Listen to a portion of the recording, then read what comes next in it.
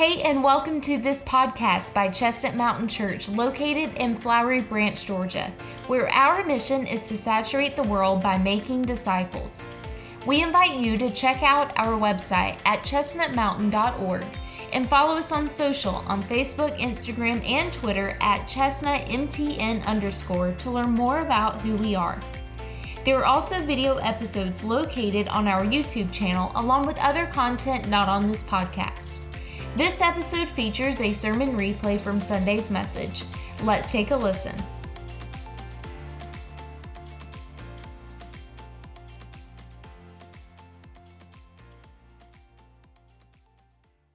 Listen, we've been in Nehemiah. Here's all I want to do today. The past few weeks, it's been interesting. You know, I thought, Brendan texted me Friday a week ago and said, hey, could you fill in, today? And I looked at this calendar and I'm like, yeah, I can do that. And Greg had just preached Nehemiah 7. Now, again, we saw Nehemiah, 7's not the greatest, it's just a list. And Greg did a phenomenal job in Nehemiah 7. So I thought for sure Jared's going to be in Nehemiah 8. So I started looking already in Nehemiah 8 and kind of making some preparations over the weekend. Jared comes back and then preaches Nehemiah 7 again, which then I realized I was going to be in 8, which I'm thankful for. But I wanted to say this. There are not many places now, you're going to find not many churches that two guys are going to preach out of Nehemiah chapter 7 and preach Jesus. Because I'm going to tell you that there's a theme here, okay? And listen, I'm working something out. And matter of fact, I'm going to work it out here with you today. And I could be completely wrong, and when I get done, I get out there and you're like, I don't think that was right. Well, then that'll be the case. But I just think that here's the deal. We're in Nehemiah 8 today, and I'm just dumb enough to think that from 8, 9, 10, from this point on, I believe all that's going on in chapters 1 through 7 really have gotten us to get to this. The whole purpose of those first chapters were to get us to this place today. And here's the question I'm going to ask. And I'll promise you, I can show you my notes, and this is chicken scratch. Somebody had asked for some notes. Hey, could you? I don't do that. Listen, I got notebook paper. All this iPad, and I'm not very technologically inclined. Here's the question. I wrote this question down just like this. This shows how Southall redneck I am. Here's the question that I want to start with, and I think we can. This may be the theme for the next few weeks. What if it ain't about the wall? What if I wrote that down? AIN''T. I wrote it that way. For you folks, if you're an English teacher, that makes you shudder. What if it's not about the wall? That's as proper as I'll get. Think about it, though. I've been thinking about that this whole week. Nehemiah, from forever, when Nehemiah introduced himself to people later on, you're the guy that built the wall. You're that wall guy. Forever. Anytime we introduce the book, look at our graphic. Brian said, hey, we're going to preach a message on Nehemiah. Somebody went and found this block and built, and it's always about the wall.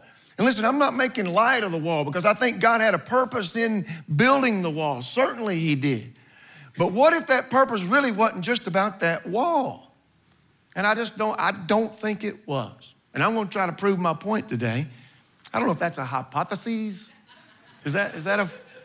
Is Jake Spangler? No, he's not. Jake, is Jake in here? Yeah.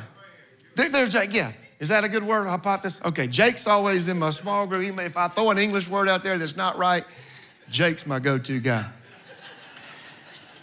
Nehemiah was always defending. What if it was about something? What if it was about something bigger? Here's the question I want to start with, and here's where I want to end. Okay, listen. Would God go to all this trouble? Think about it now.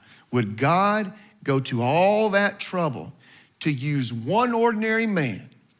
And when I say ordinary man, Nehemiah, you understand, was not a block mason. He had no experience in being a contractor. Lynn Cooper wouldn't have hired Nehemiah to do jack squat for him. He was an ordinary guy. When you shook Nehemiah's hand, it was soft. It was soft. I'll tell you what wasn't soft, though, his knees. He was a pray. We've seen over and over and over, the guy stayed on his knees. The guy was a praying man. Very diligent in his prayer life. He didn't make a decision. He didn't do anything without first asking and going to God. But he was an ordinary dude. Would God go to all that trouble to use one ordinary man to go do all that work, 52 days, it is a miracle, 52 days of blood, sweat, tears, difficulty, hardships, threats of his life? Would God go to all that trouble for a much bigger purpose than just building a wall? I think yes. And I'm going to try to prove it. Listen, this story, here's the Paul Harvey piece. Let's get to the end of the story, okay? And then I'll tell you the rest of the story. This story ain't about a wall, but it's actually about God's people getting back into a right relationship with him. This book, Nehemiah, is about getting God's people back into a right relationship with him. This book is about God getting his people back into a right relationship with him. We've talked about it before, Genesis 1 and 2. It's this thin in my Bible. Genesis 1 and 2 takes up this much paper. That's the creation. That's all. God created it. He put all the animals. He created man. He did all these great things. And then we get past one little bitty old page and we've got the fall. And the rest of this book is God's love letter back to us saying, here's my plan to get you back. Here's my plan to get you back. So listen, this book, that's what this entire book's about. So if the entire book is about that, from that point on, Genesis chapter 3, all the way to the end, then that means every other book in the book is about God getting us back, creating a way for us to have a relationship with him. In the Old Testament, that was via the law. In the New Testament, that's Jesus. So really, in the end then, if we wanted to sum it all up, it ain't about the wall. You know who it's about? It's about Jesus. And I don't know if I'll do as well as Greg pointing it back to him or as Jared pointing it back to him in chapter 7. But if they can do it in chapter 7, surely I can do it in chapter 8. Let me explain my thinking then. Nehemiah 1, I know we're going to backpedal just a second. Nehemiah 1, chapter 1. Here's what we see. We've got Nehemiah sitting there. I'm just going to read it. Listen. During the month of Chislev in the 20th year, when I was in the fortress city of Susa, so he's in Susa, Hanai, one of my brothers, arrived with men from Judah, and I questioned them about Jerusalem and the Jewish remnant that had returned from exile. These boys walk in, these are brothers of his, buddies of his, and he asked the question. I questioned them about those folks in Jerusalem. They said to me, the survivors in the province who returned from the exile are in great trouble and disgrace. Then they added, though, they're in great trouble and disgrace because they said the walls have been broken down and its gates have been burned down. Now he asked the question, how are people doing back there? They said they are distressed and they're troubled. Then they added, though, they think it's because the walls and the gates are burned. Well, we see there in verse 4 when he says, when I heard these words, I sat down and I wept and I mourned for a number of days. And I fasted, and then he prayed like he did every single time. But here's what's interesting in this prayer. Listen at this prayer, and I'm just going to read half of it. Lord God of heaven, listen, Nehemiah was a very humble guy. I love the way he prayed. Lord God of heaven, the great and awe-inspiring God who keeps his gracious covenant with those who love him and keep his commands, let your eyes be open and your ears be attentive to hear your servant's prayer that I now pray to you day and night. I confess the sins that we committed against you. Both I and my father's house have sinned. In other words, it's not them, it's us, we. But listen what he says in verse 7. Here's why they were troubled and in distress. Verse 7, we have acted corruptly toward you and have not kept the commands and the statutes and the ordinances that you gave your servant Moses. He goes on, please remember that please remember what you commanded your servant Moses. If you are unfaithful, I will scatter you among the peoples. But if you return to me and you carefully observe my commands, even though your exiles were banished to the ends of the earth, I will gather them from there and I'll bring them to the place where I chose to have my name dwell. Here's what I found interesting. These brothers walk in and there's issues in Jerusalem. How's it going? Well, they're distressed and they're troubled. And oh, by the way, the walls are broke down and the doors are gone. Nehemiah gets burdened himself, goes to the Lord and starts to pray. And I think he prayed for a long time. It wasn't just one prayer. It was prayer after prayer after prayer. Not one mention though. If I'm thinking, if Nehemiah's thinking, golly, yeah, you know what? The walls are down in the gates. God, listen, nice and humble in his prayer. Wouldn't you think though, somewhere in that prayer, he would have said, and Lord, help me rebuild those walls. God, please give me favor with Home Depot. Lord, please make Lynn Cooper be available. Not one time does he mention, God, help me build the wall. Because I think Nehemiah knew why those folks were distressed. It wasn't about the wall. They were distressed because in verse 7, they've acted corruptly toward him and they've not kept his commands, his statutes, or his ordinances. They were not doing what God had asked them to do. They needed to get back to doing what God had asked them to do. Now we see in chapter 2 then, all of a sudden God gives him this vision of, you know what, here's how we're going to do that. Here's how I'm going to get my people back in this space, in this time. Here's what we're going to do. Nehemiah, I need you to go help build a wall. I need you to go build a wall. So God begins to put that plan of rebuilding the wall back into his heart there in chapter 2. But again, listen to me, and I'll say this 1,000 times. You'll walk out here and say, what was the sermon about? Well, it wasn't about a wall. It ain't about the wall. It ain't about the wall. Listen, God didn't need the wall to protect those people. God protected people in the Old Testament all kind of crazy ways. Pillar of fire, falling down, protect them. Earthquakes, we see earthquakes where there were earthquakes and folks falling into holes at times. God parted the sea and then they walked through and then the water comes back. There's 1,000 different ways God could have chosen to protect those people. He didn't need to have the wall to protect them. He could have just done that.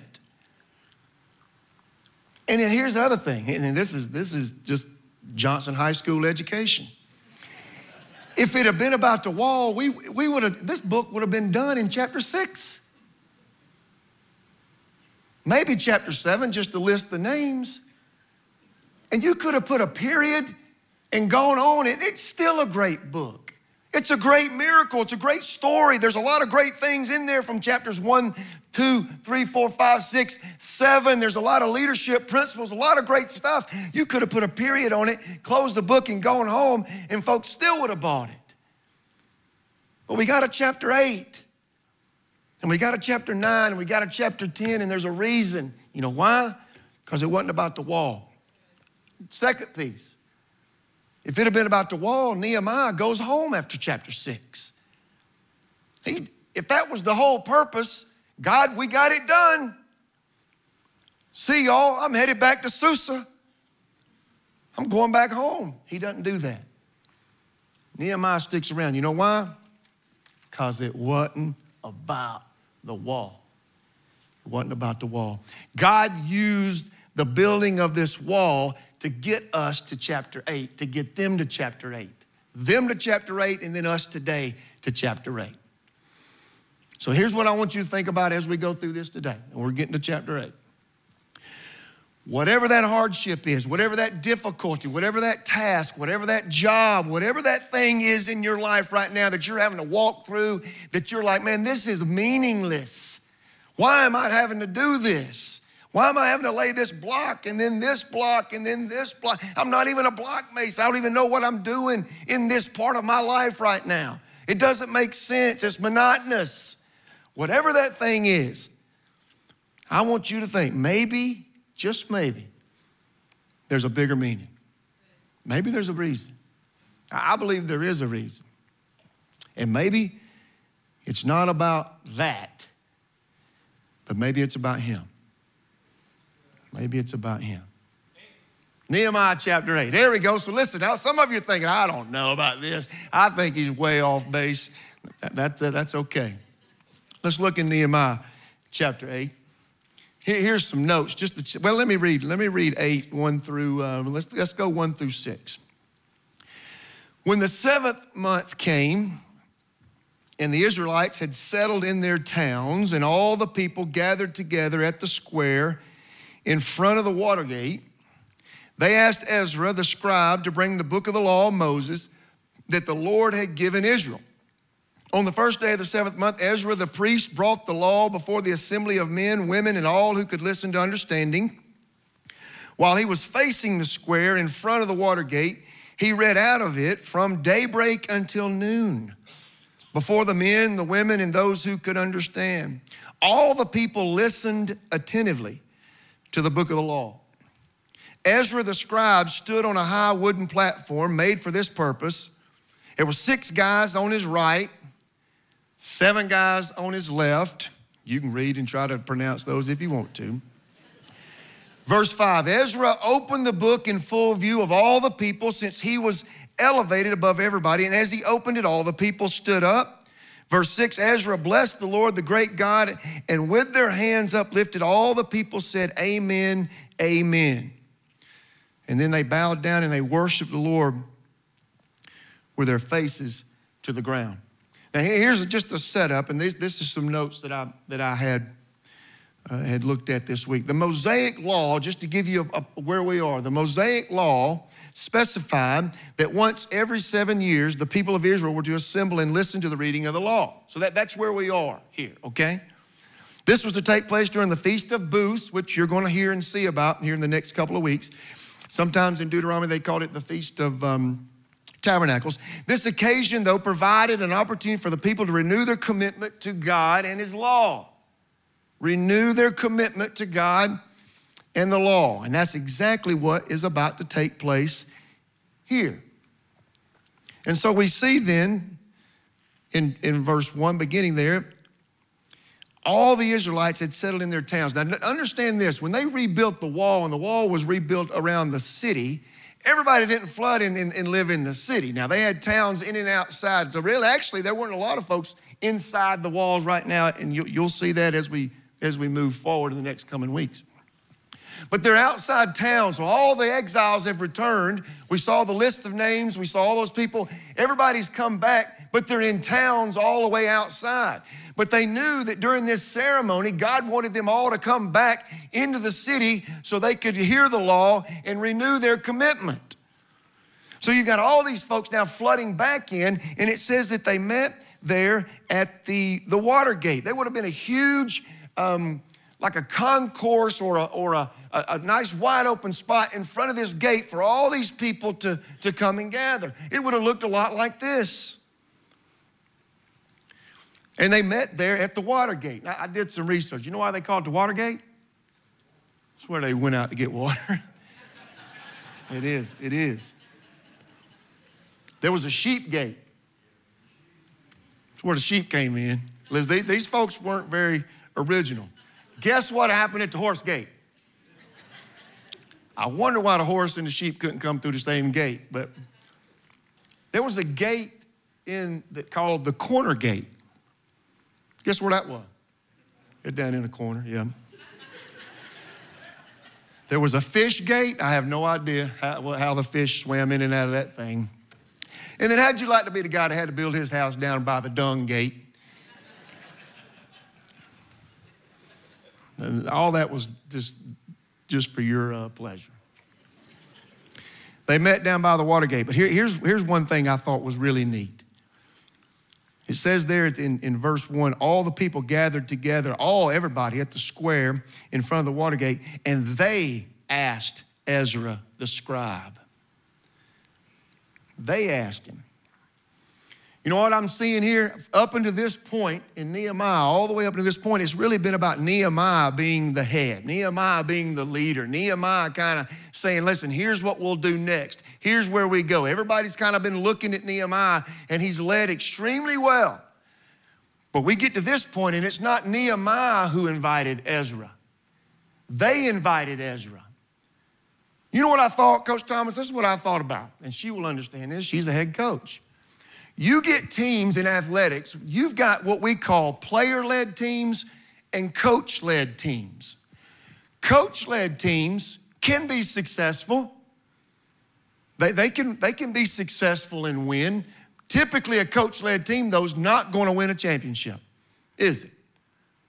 If the coach is always having to lead and always having to do, and everybody's always just standing around and waiting on what coach says, that team can be successful, but it won't win championships. But when you get to a player-led team, when coach is not in the locker room, but yet things in the locker room are going on because now the players have been led by a great leader, but now they're taking on those leadership principles, that's when championships start to get won. Issues start to get taken care of that coach doesn't have to now. Let me tell you what's happened with these people. They've gone from coach-led to player-led. They said, get Ezra. Nehemiah didn't have to say that. Go get Ezra. Go get the scribe and the priest. He was the main guy. They said, that's the guy we want standing and reading it today. Go get Ezra. In this book of the law of Moses, there's a lot of people that talk about exactly what he stood and read. Most people believe that it was probably just certain sections of Deuteronomy. Now, he wouldn't have read maybe the entire thing, or maybe he did, but he probably would have picked out specific sections based on where they were, and that's exactly what he would have stood and read to them that day. So he stands and reads, and I like what it says there in verse 3, while he was facing, and he read it from daybreak until noon. You know how long that is? About 6 hours. How long is this service? Yeah. Dude, we got folk that probably be looking 6 hours. And all Ezra did was stand and read the word for 6 hours. But listen what it says. Until daybreak until noon, before the men and the women and those who could understand, which tells me there was a nursery. God bless Ingrid. This would have been a big nursery. All the people, they listened attentively to the book of the law. There wasn't a single person in that crowd for 6 hours that was bored. There wasn't a single person in that crowd that wanted to be somewhere else. There wasn't a single person in that crowd that was distracted. Every person in that crowd, they said they listened attentively. You know why? Because they hungered for the word. They had a hunger for God's word. They wanted the word. They asked Ezra to come read the word. So you know what? When you're hungry and you're attentive, you don't mind standing for 6 hours. This just popped in my head. This is probably not good. I got my girls with me. I know April's usually my filter, but I got my girls with me. And actually, I've got my new little granddaughter there, which matters more than anything. So y'all can talk to the girls, but Avery J matters. We went to, I'm a girl dad, took my girls to Taylor Swift concert. Okay, I don't care. I'm a girl dad. We get there to the concert, and as soon as somebody even thought something was about to happen, all 80,000 people stand up. Fine. Here comes Taylor. She's singing and doing. I'm looking around, 20 minutes. Ain't nobody sitting down yet. She finishes one song, 2 songs, 3 songs, 40, 50 minutes in, everybody's still standing. I look at my daughter, Lindsay. I'm like, are we going to sit down? Is there going to be a time where we sit down? My back's bothering me a little bit. Can I sit down? Nobody's sitting down. I wanted to sit down. You know why? Because I don't really care for Taylor Swift. There's no hunger for me for Taylor Swift. But listen, there were 80,000 girls in that building that were hungry and attentive and didn't mind one lick. She could have sang 6 hours. They would have stood the entire time. I didn't have that hunger, but they did. These people, they had a hunger, and the time didn't matter. Time didn't matter. They wanted to hear God's word. You know what's described right here in Nehemiah chapter 8, 1 through 6? Really, it's this right here. It talks about an elevated stage. He's up high so folks can see him. He opens the word. People see that. They stood up as he opened the word, and he just read the word, and he preached the word. It's just what we're experiencing right here. I call it big church. That's what we used to call it when I was a kid.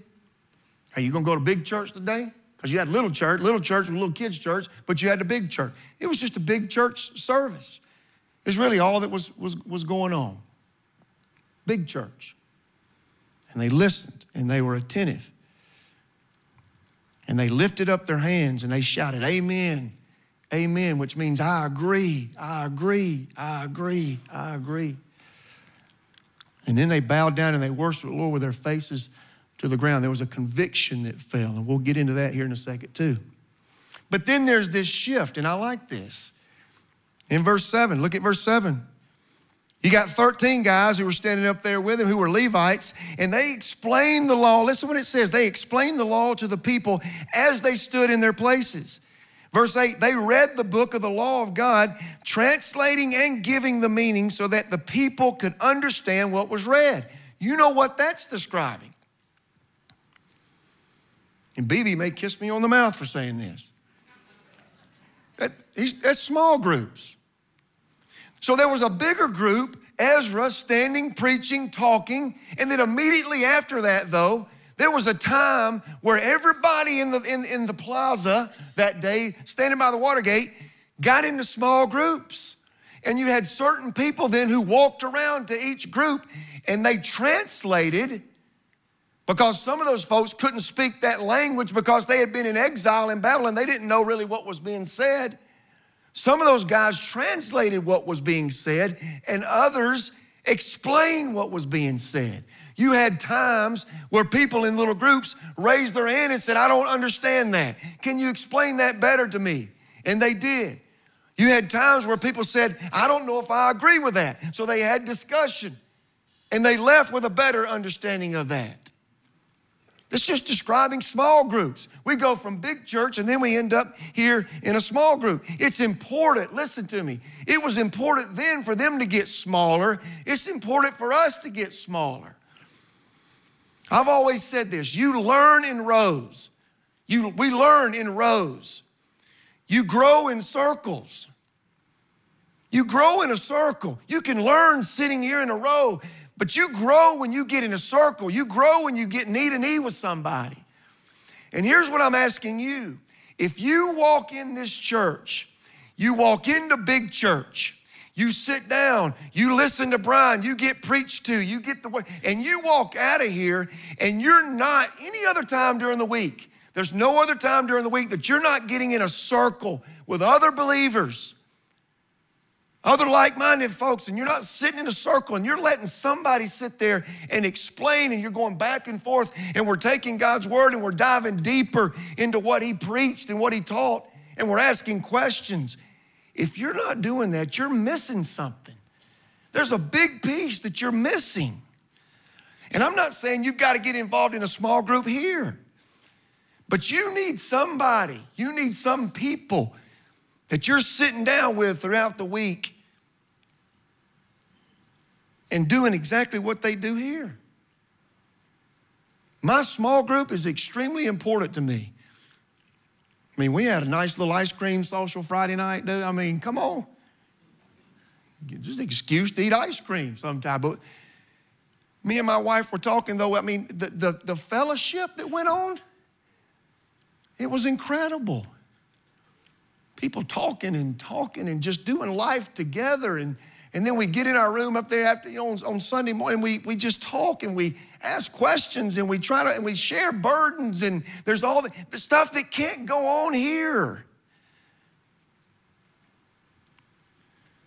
You learn in rows, you grow in circles. And you know what they created right there in Nehemiah chapter 8? Those boys walked out there in the middle of the crowd, and I think they went from pile to pile to pile. I don't know how long this took.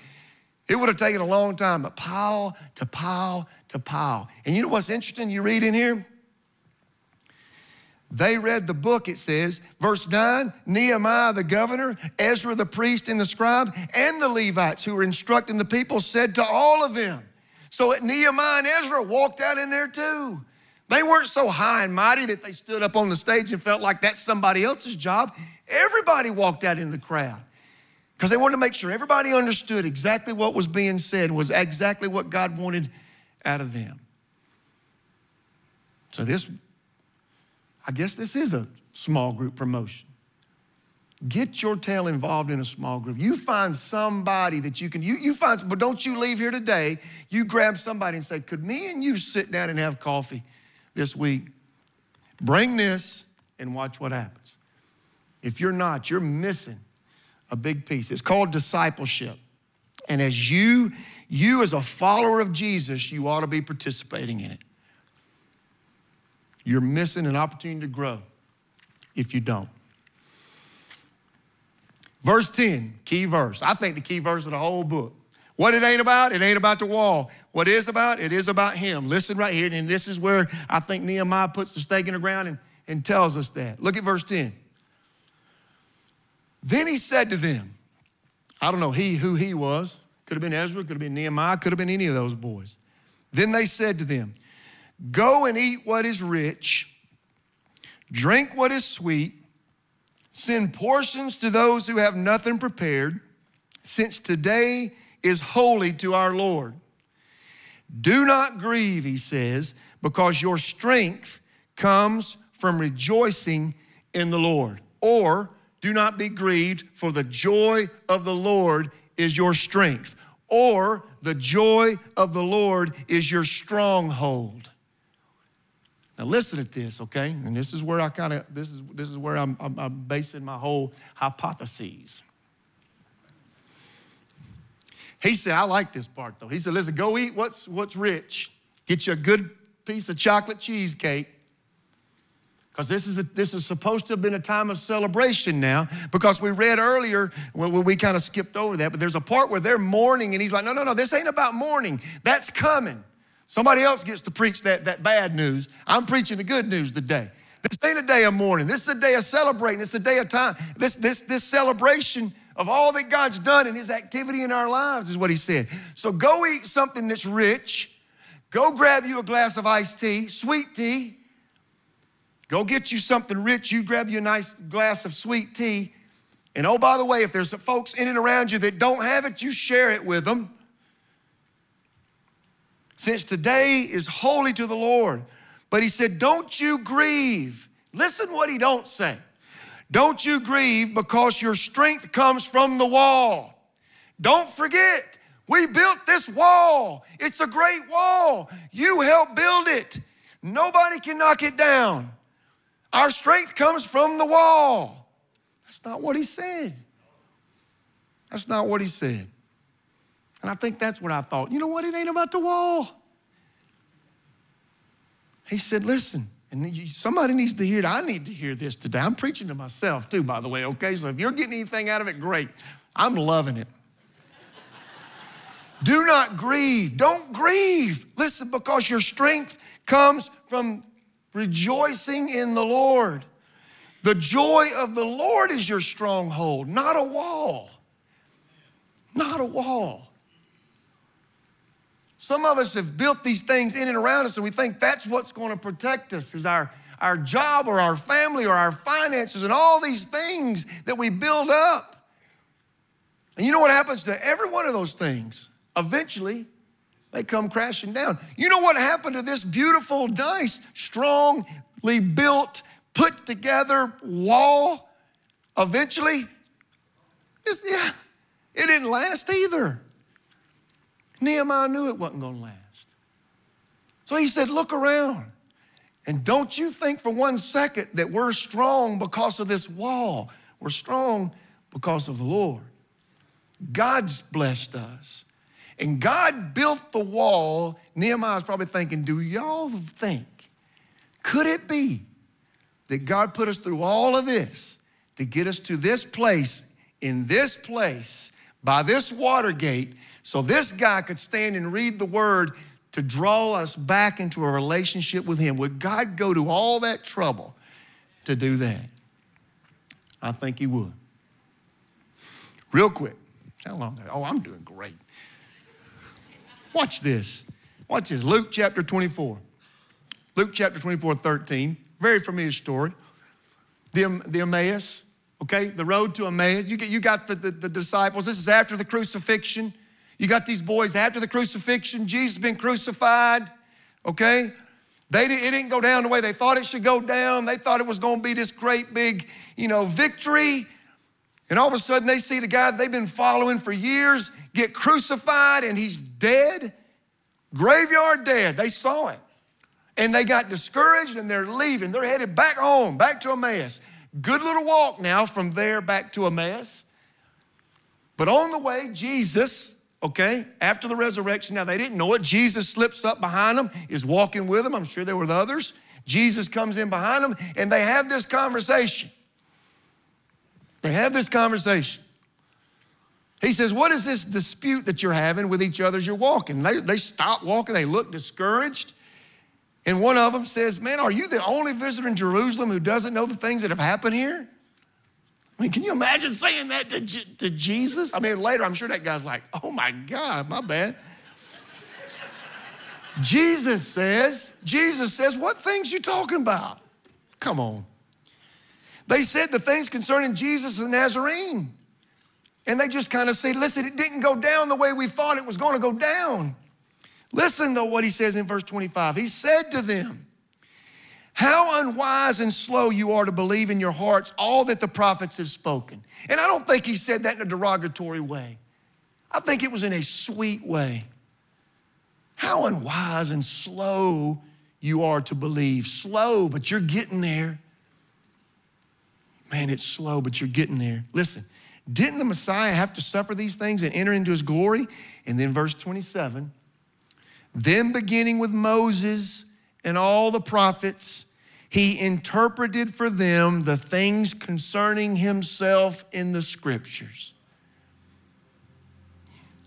Listen, I just thought this week. I thought this is great. Jesus literally went back in the Old Testament and started teaching. And he said, you see this story? That's about me. You see this story? And they would have said, yeah, we've heard that our entire life. Well, you know what? That's about me. You see this story? That's about me. This story, that's about me. Matter of fact, every story in there. When he got to Nehemiah, I just happen to believe when he hit the chapter, Nehemiah chapter, and he just flipping it going. I mean, he got it in here, though. He didn't have to flip because he wrote it himself. He gets to Nehemiah. And I just believe, and he said to those guys, listen, it ain't about the wall. It ain't about the wall. And they're like, man, I've always thought Nehemiah was always about no, it ain't about the wall. It ain't about the wall. And they go on, and I like when they said, listen, when their eyes got open, Jesus ends up with them and breaks the bread, and all of a sudden they realize who he is. And I said, I like this. So they said to each other, weren't our hearts ablaze within us while he was talking with us on the road and explaining the scriptures? And I think the other guy's like, dude, my heart was about to come out of my chest. I didn't want to say anything, and when he got to the Nehemiah part, he said, man, it wasn't about the wall. I thought, man, that's awesome. Every story over and over, Jesus is like, no, it wasn't about that. Let me show you where I'm at in that word. Let me show you where I'm at in that word. It ain't about the wall. He does it again on down there in verse 44. Then those guys run back to Jerusalem. They're jacked up and excited. They got to go tell somebody. They walk in the room, they're telling them. As they're in the room telling them, Jesus walks through the wall and is present, and he does the same thing again. It says in verse 45, then he opened their minds to understand the scriptures. He did it again. For everybody in that room, he just walked all the way back to the beginning and just showed them, listen, that's me, that's me, that's me, that's me, that's me. And oh, by the way, in Nehemiah, it ain't about the wall. It ain't really about the wall. Acts 8, we're not going to go there for sake of time. But Philip and the Ethiopian, same deal.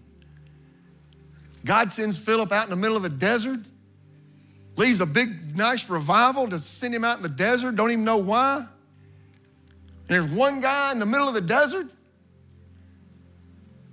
and he's reading Isaiah, and the scripture that he's reading just so happens to be about Jesus. And the guy's like, man, Phillips, what are you reading? I don't know. I mean, who's this about? Can you explain this to me? And Philip, it says, Philip then does the same thing Jesus did. He walks him all the way back, and he starts to tell him. And I don't know if Philip got to Nehemiah or not, but I guarantee if he did, guess what he'd have said? It ain't about the wall. It ain't about the wall. So back to our original question that we asked at the very beginning. Would God, listen to me now, would God go to all this trouble just to restore me? Would God go to all this trouble for me? I mean, he knows what I've done. He knows who I am. He knows what I think, what I don't think, what I say, what I don't say, what I do, what I don't do. He knew it before. Would he go to all this trouble? It's a lot of trouble. When I think about in Philippians, listen how much trouble. Listen to the heart of Jesus. Philippians chapter 2, verse 5, make your own attitude that of Christ, who existing in the form of God, did not consider equality with God as something to be used. You do understand, he was in heaven. He had it made. But he didn't consider that equality with God to be something that to use to his advantage, it said. It's instead, he could have, but instead he emptied himself by assuming the form of a slave. He didn't assume himself, he could have assumed himself as a form of a king, but he didn't. He assumed the form of a slave, taking on the likeness of men. And when he had come as a man in his external form, he humbled himself by becoming obedient to the point of death, even death on a cross. Would God go to all that trouble? That's a lot of trouble. Would God go to all that trouble for me and for you? Why would God go to all that trouble? Here's why. Because he wanted to renew that relationship that had been broken all the way back in Genesis chapter 3.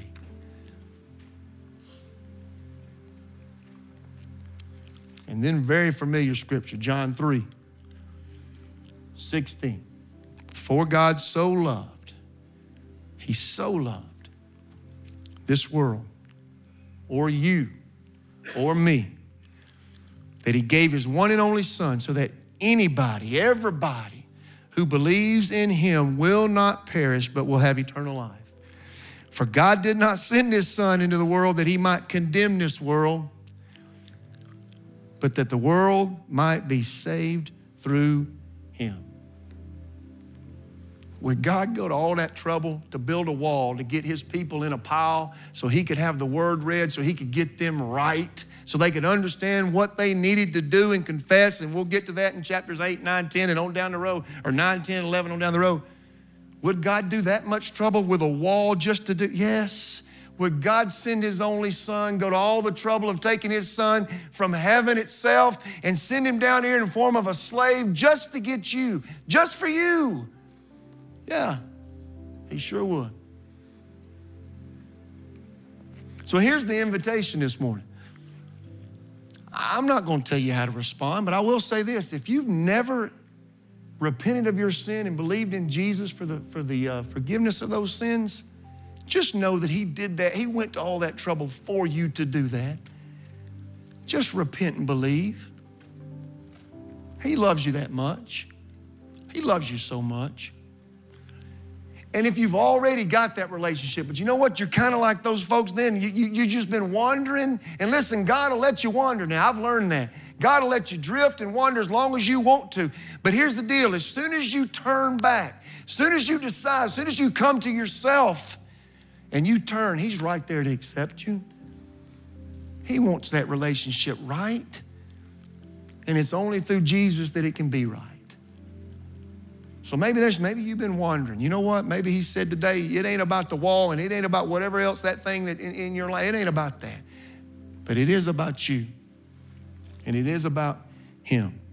So I'm not going to tell you how to respond. Whatever the scriptures have said to you, been read and taught, whatever they have said to you, whatever God's asking you to do, whatever you need to do, if it's down here at this altar, if it's right there in your chair, if it's after this service you leave and go to whatever that thing is, my prayer is you'll just respond in obedience because he loves you that much. Father, we thank you.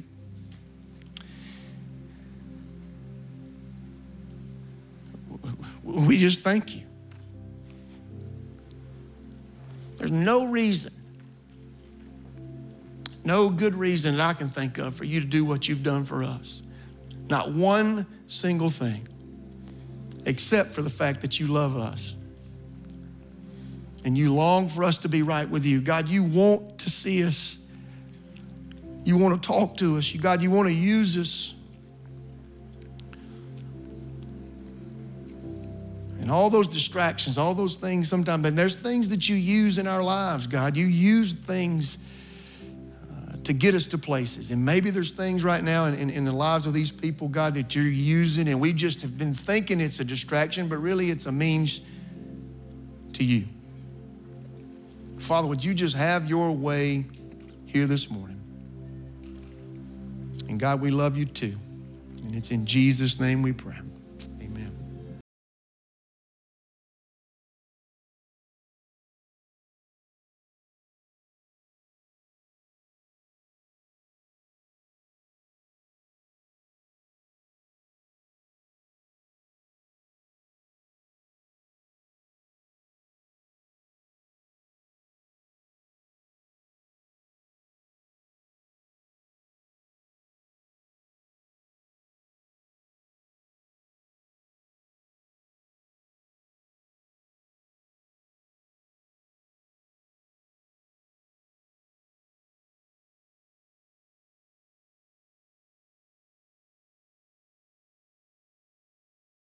Thank you so much for listening to this episode. If you made a decision or if you have any questions about salvation or anything about this Christian journey, one of our pastors would love to connect with you. So to connect and find out what your next steps are, go to our website at chestnutmountain.org/nextsteps, and there will be a form for you to fill out so one of our pastors can connect with you. We also want you to do 3 things right now. Number 1, leave a review on this podcast. Tell us what you think. And also, a review allows us to reach even more people. Number 2, subscribe to this podcast if you haven't already so you don't miss an episode during the week. And number 3, we want you to go check out our Chestnut Mountain Church YouTube channel. So maybe there's some visuals in this episode that you couldn't see but wanted to see. And that's why we have video versions of these episodes along with other content not featured on this podcast right now on our YouTube channel. Lastly, we invite you to join us live for worship on Sunday mornings in person at 9 o'clock or 10:45 a.m. Eastern Standard Time, or online at 10:45 as well. Learn more about us on our website at chestnutmountain.org, and don't forget to follow us on social at chestnutmtn_ for more encouragement and to see all what God is doing in and through CMC. We love you, we're praying for you, and we'll see you next time.